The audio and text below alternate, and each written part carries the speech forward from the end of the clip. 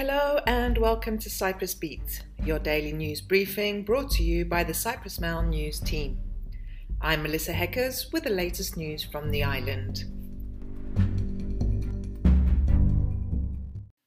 During the 2 years of restrictions imposed due to the coronavirus pandemic, police carried out 3.2 million checks on the public and issues 42,482 fines, ranking in almost 6 million for state coffers from the 16,474 fines that were paid, MPs heard on Thursday.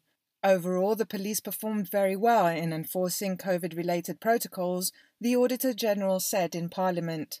Lawmakers were discussing a special report issued by the Audit Office concerning the police checks carried out from the start of the pandemic in Cyprus in March 2020 through to September 2021. MPs also heard from Deputy Police Chief Christoforos Mavromatis, who cited latest data as of October 25 this year. Up until that date, police issued 42,482 fines, of which 16,474, worth 5.94 million, have been paid. Of the unpaid fines, the police are preparing 2,492 criminal files. In addition, 1,388 fines were voided either by decision of the police leadership or the Attorney General. Moving on, Magarios Avenue in Nicosia opened as a shared space for pedestrians and authorised vehicles on Thursday, in what the municipality hopes will lead to more environmentally friendly use of the road. As of 10 a.m. on Thursday, the only traffic allowed down Magarios Avenue were buses, taxis, emergency vehicles, and the cars of residents or shop owners on the road.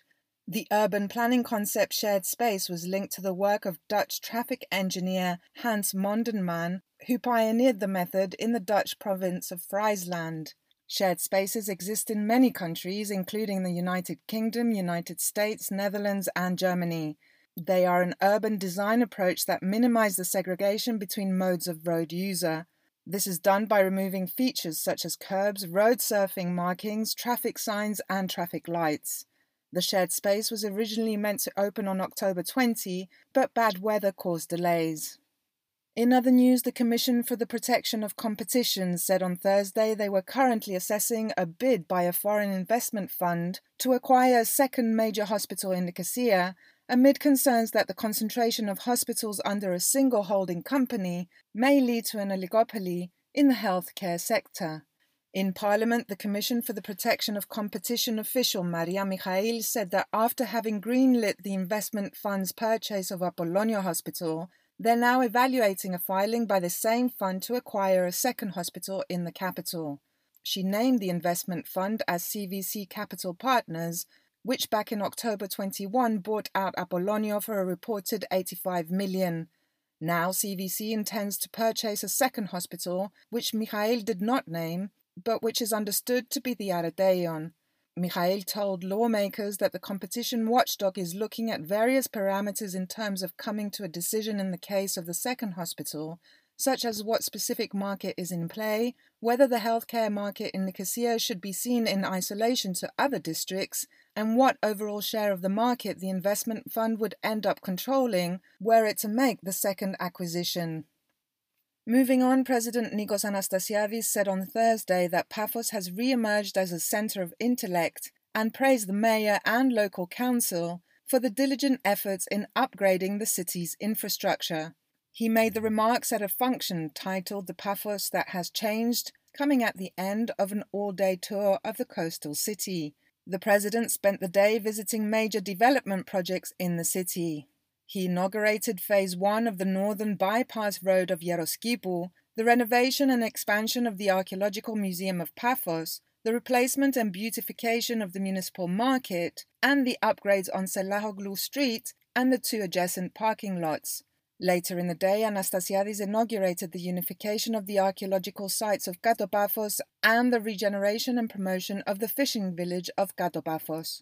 In the afternoon, the president laid the foundation stone for the building of the School of Management, Tourism, Hospitality and Entrepreneurship of the Cyprus University of Technology in Paphos. During the main event, he was awarded the Golden Key of the city by the mayor in 28 October Square. The event included a concert with Stavros Charakos, Manolis Mitchas, and Iro Sea. In other news, Cyprus has ranked 18 out of 140 countries for 2022 in the World Justice Report, which measures the adherence to the rule of law in states across the globe. The country jumped 2 spaces in comparison to last year, when it ranked 20th overall.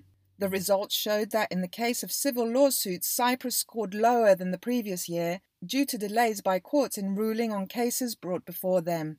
In this category, Cyprus was ranked 38th compared to 36 in 2021, ranking very low in comparison. However, the remainder of the indicators are at a satisfactory level according to the indicators. And finally, the 34-year-old man who has recently been identified through DNA as a suspect in a 2007 arson at a Limassol school has been arrested. The suspect denied involvement in the case, police spokesman Marinos Vasiliou told the Cyprus Mail. According to the officer, the 34-year-old presented himself to a police station in the Limassol district. He was questioned and then released.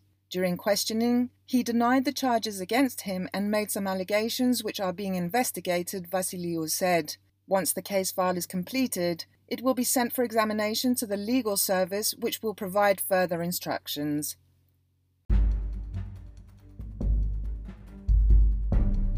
And that's all we have time for today. Thank you for listening. Cyprus Beat will return tomorrow, and as always, for more information, news and analysis, visit cyprus-mail.com.